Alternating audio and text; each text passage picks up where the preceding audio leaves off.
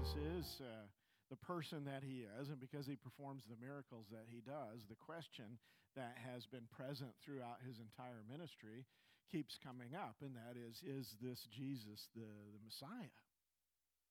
Is he the one? Is he the one that we've been waiting for?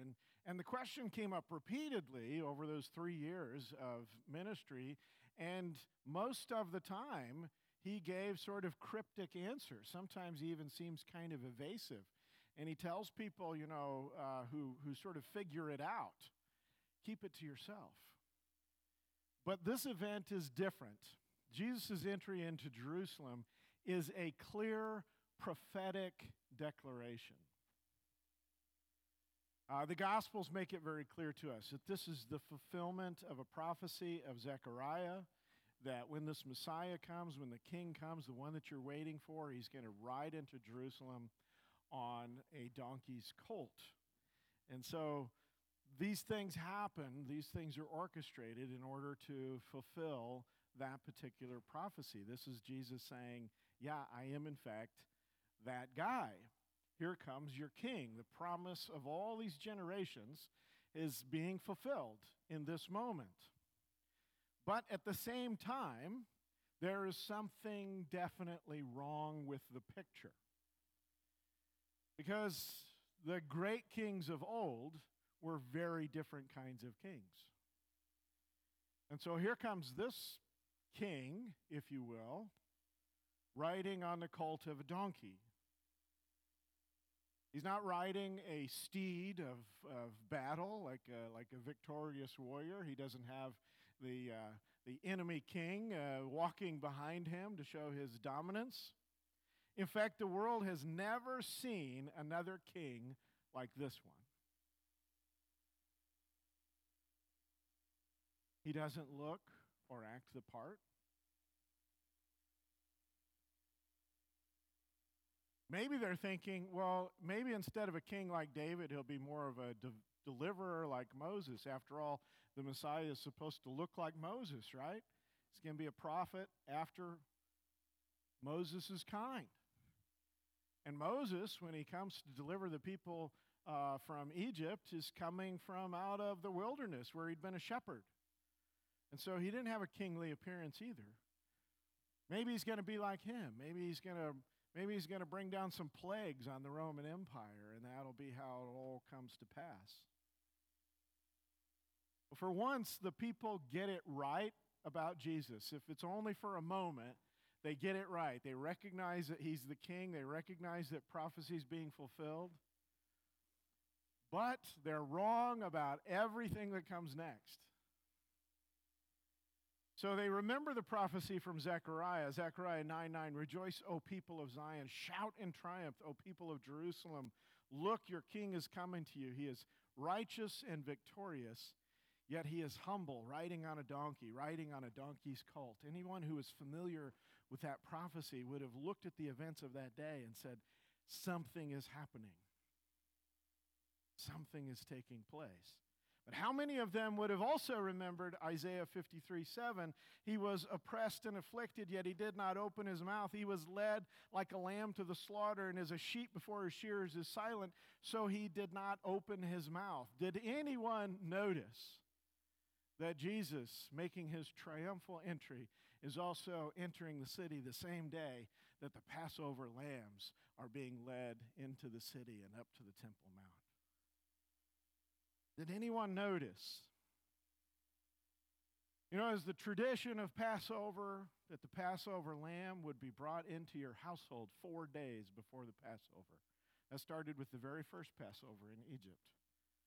You bring this lamb, and this lamb lives with your family for 4 days. It's sort of a fantasy of my daughter about her goats, but bring these lambs into the household. Share your space. Why did you do that? Well, to evaluate them, make sure that they're perfect, make sure that they're without blemish. When does Jesus enter into Jerusalem? But 4 days before Passover, to be seen, to be evaluated, to be known for his perfect nature. In the imagination of men, what cannot possibly happen if Jesus is the Messiah, is precisely what will happen next. Because the victorious king cannot surrender, cannot suffer defeat. Jesus gives warnings to his disciples about exactly what's going to happen when they go into Jerusalem. And despite these repeated warnings, they can't quite process it. They can't quite fathom what Jesus is about to do. They don't get it.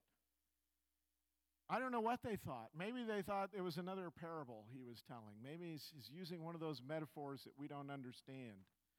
What they couldn't imagine is that if Jesus really is the Messiah, that he's going to go and be arrested and put to death. Because that doesn't fit the profile. That doesn't work. And this explains to us maybe why they lose hope so quickly when these events take place. That they go from being elated, seeing these people responding to Jesus the way that they do, and maybe they're thinking, maybe this is it. We were so worried that Jesus was going to be struck down if he entered Jerusalem, but look at all the support that we have. Look how popular Jesus has become. Maybe this is the time when he just ascends to power and everything starts to change. And just a few days later, they're completely devastated and without hope. Why? Because disgrace and death and defeat in the human imagination means that Jesus couldn't be the Messiah. They have to have been mistaken. For Jesus, however, the triumph is in the sacrifice. This is all part of the master plan. These are things that have to take place. This is the fulfillment of prophecy and the fulfillment of God's plan of redemption and atonement. And to understand that, we have to understand something about this whole business of sacrifice. Now, here's kind of an interesting thing about sacrifice that maybe you might not have thought about before. This business of animal sacrifice extends back to the very beginning. The very beginning. Remember when Cain kills his brother Abel? What is that a dispute over? It's a dispute over sacrifices. Well, there's no law. The law hasn't been given and won't be given for a long, long time. The sacrifice is already a part of it. As a matter of fact, sacrifice is a part of nearly every human civilization. Its history.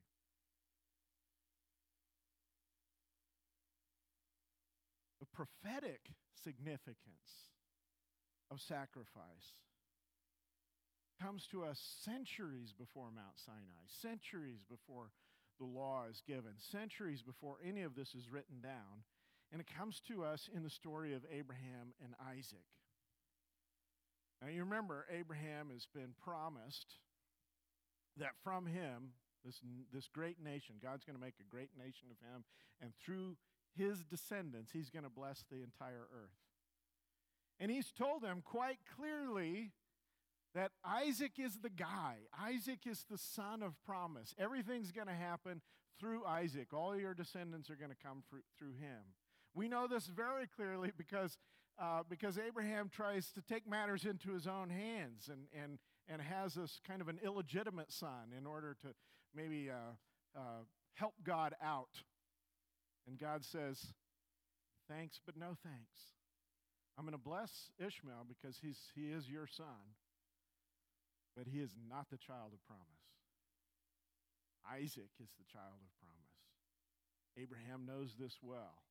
And so it must have been startling and confusing in Genesis 22. It says, sometime later, God tested Abraham. He said to him, Abraham, here I am, he replied. Then God said, take your son, your only son, whom you love. I'll make sure he gets the right one. Isaac, in case you hadn't figured it out, and go to the region of Moriah, sacrifice him there as a burnt offering on a mountain I will show you. Now, I have to say, animal sacrifice, even though it's so common in human history, animal sacrifice is a jarring concept for us. It's difficult. It's difficult to understand why people would even think in terms of animal sacrifice being a good way to deal with any of your problems. Now, I have raised livestock from beginning to end, mostly small livestock. We've not done anything big, but we've raised livestock all the way to the point of butchering it and processing it, and we've done that on our own at times just because I thought it was important for my kids to see this whole process. A lot of you who are still involved in farming and ranching understand that people today don't have a clear sense of where their food comes from.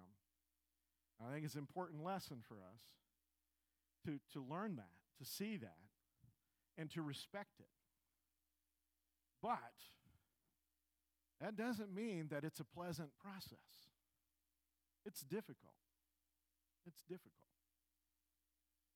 The idea of sacrificing animals on a regular basis to, deal with my sins and stuff like that, kind of weird, right?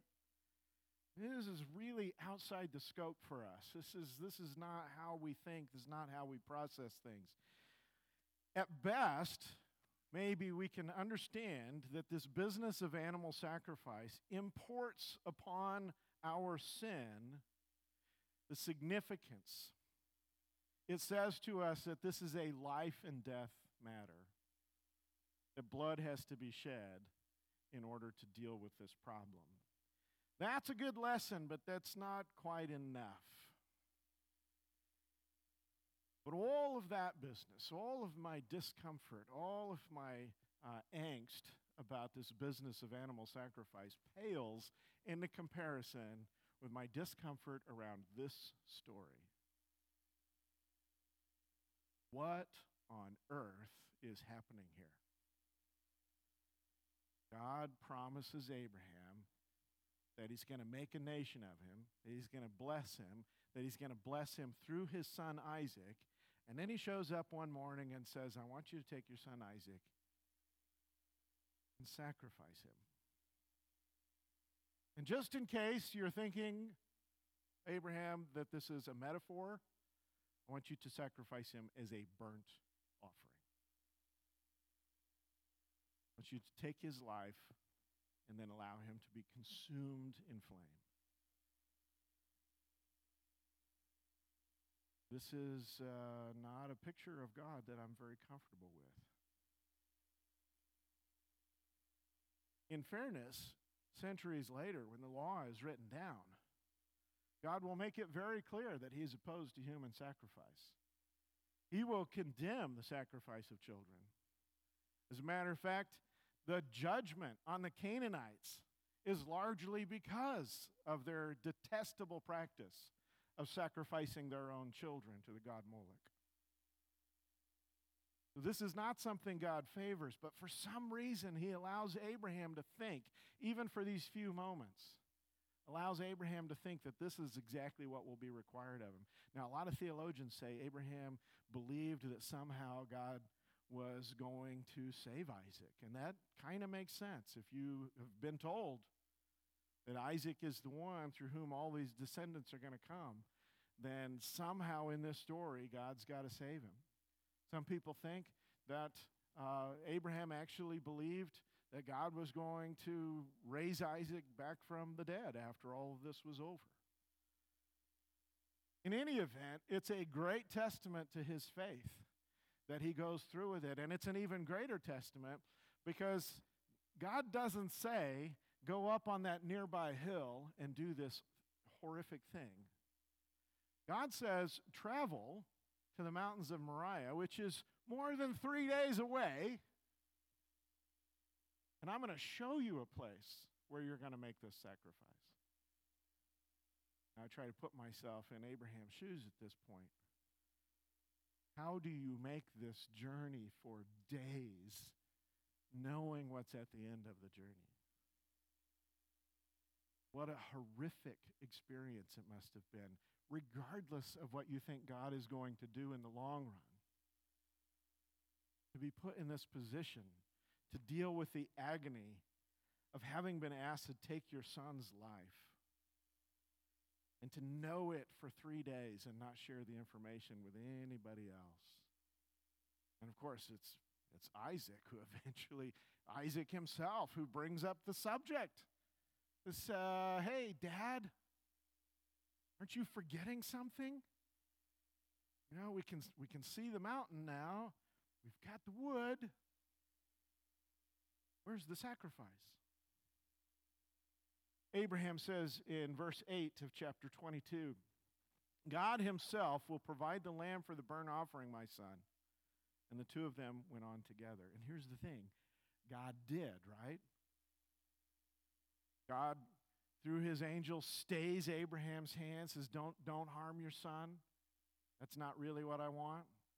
And he provides a ram caught in the thicket, and they sacrifice that instead. Abraham had no idea how prophetic his words would become.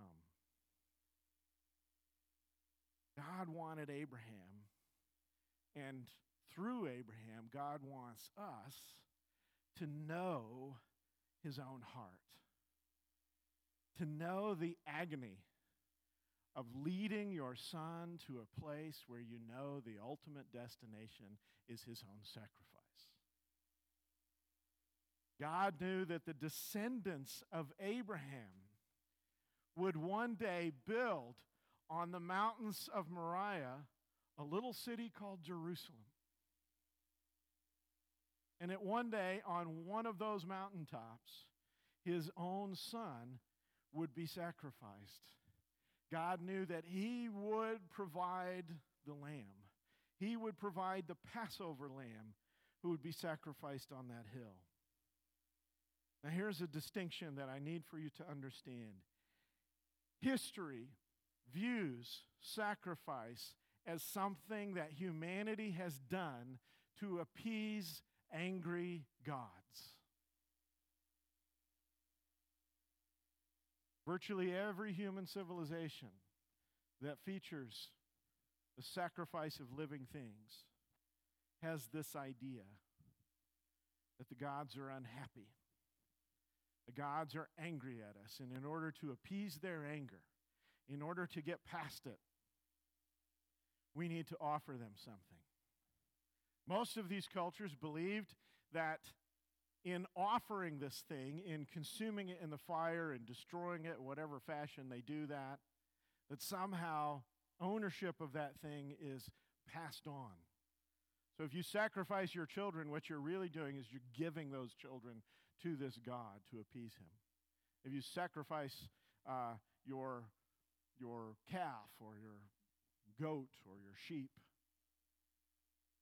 you're giving God some livestock. And so when the rain didn't come, you assume that God was angry, and you offer up a cow or a goat or one of your children or maybe one of your household slaves. What a privilege for them. This idea of God being angry with us survives even today in the church. We think in terms of doing penance. Some of you maybe showed up here this morning to do penance for the things that God's angry with you about. I don't know. We think in these terms because we've been taught that. We've been taught that our God is an angry God. American Christianity is deeply rooted in sermons like that of Jonathan Edwards, who taught about sinners in the hands of an angry God. And he used all this crazy imagery. He talked about we're like the spider at the end of a web. Somebody picks up the spider and hangs it over the fire. What's their intent? Their intent is to drop it into the fire and be done with it. And he pictures God having that relationship with us, that we're on this thin web, and at any moment the heat of the fire could burn through the web and we'll drop into the flames because we have not appeased God's anger. Understand that Scripture views sacrifice as participation in what God is prepared to do for humanity. Funny thing about God, He doesn't need our livestock. No interest in possessing things that we have to sacrifice to Him. The king who entered Jerusalem enters Jerusalem prepared to sacrifice himself. This is what God's prepared to do. Centuries of animal sacrifice have done nothing to appease God's anger because that's not the point. The point is that God has already provided a solution to the problem of our sin. And through this process of sacrifice that took place over centuries, everyone is invited to participate in what it is that God Himself is going to do on our behalf, what He's going to do for us. This is not about what we do for God in order to appease Him. This is about what He does for humanity, and we either choose to be a part of it or not.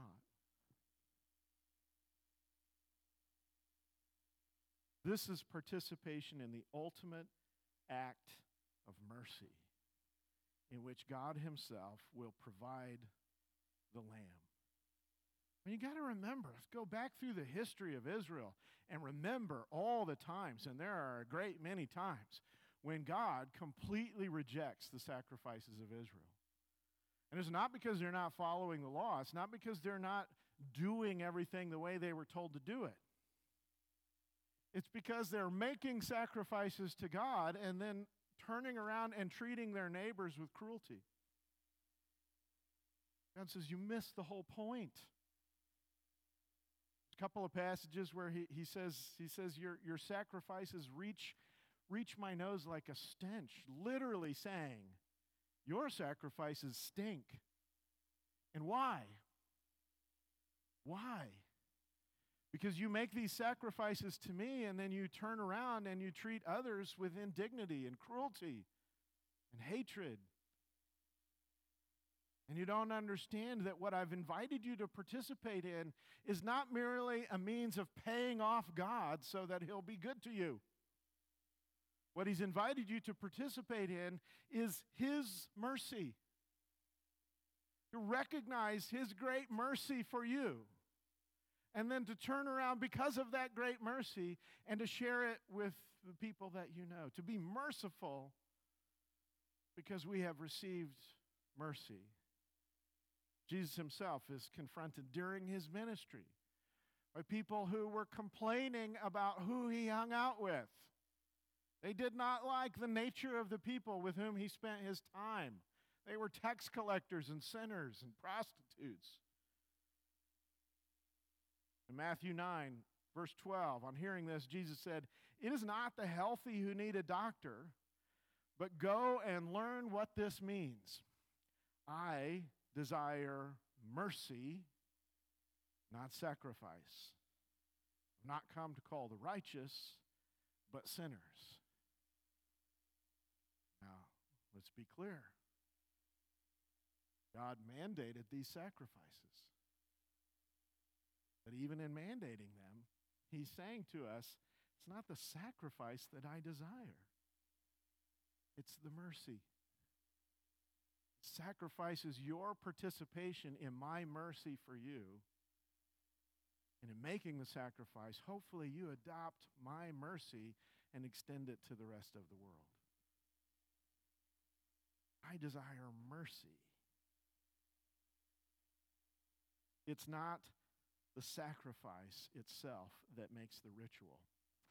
It is the participation in what God is doing, in what God is going to do, and for us, what God has done.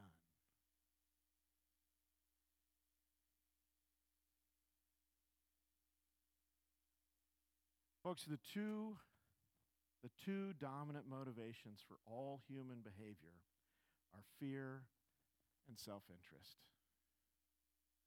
We don't like to think that that's true, but it is. We like to imagine that we are operating by different criteria, that we're responding to logic and reason, that we are compassionate and careful and thoughtful.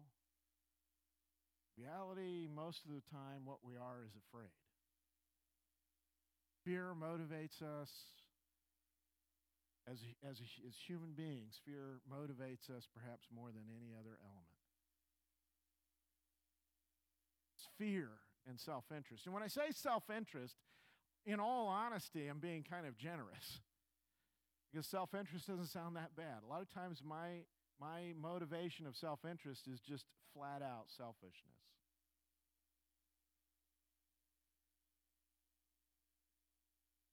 We ascribe more noble intent to our decisions, to our choices. We want to believe that we make our decisions based on more important things.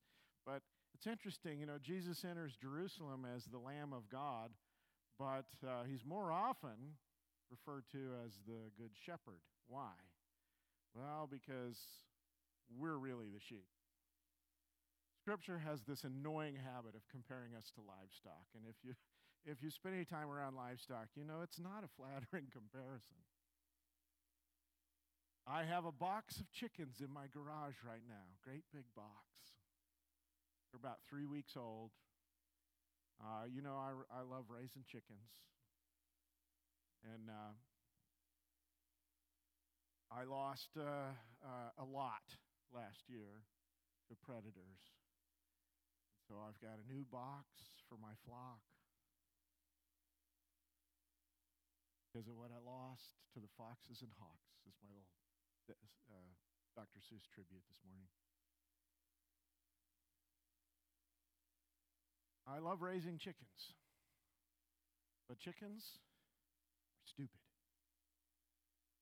Like most livestock, they're incredibly dumb. So I come out every morning, same guy, same routine every morning, give them food and water. First thing they do, run to the other side of the box. It's the hand. Then the food goes into the tray. What's the next thing they do? Suddenly, appetite overcomes fear, and they're crawling all over me. They don't care if my hand's in there. They don't care what I'm doing. They just want to eat.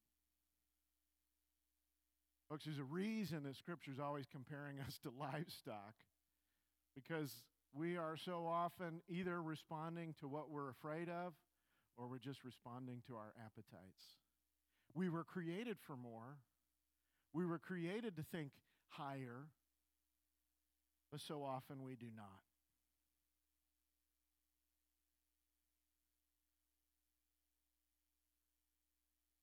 It seems like a good recipe, though, doesn't it? I mean, I pursue the things that I want.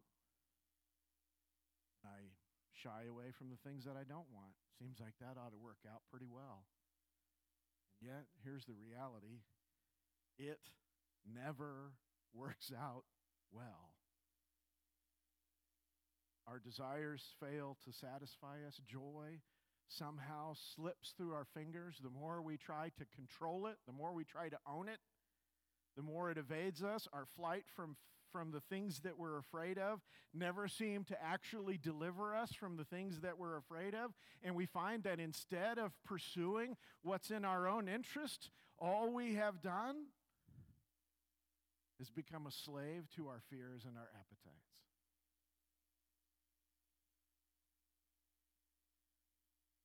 The fear and the selfishness that drive us will never actually take us where it is that we want to go.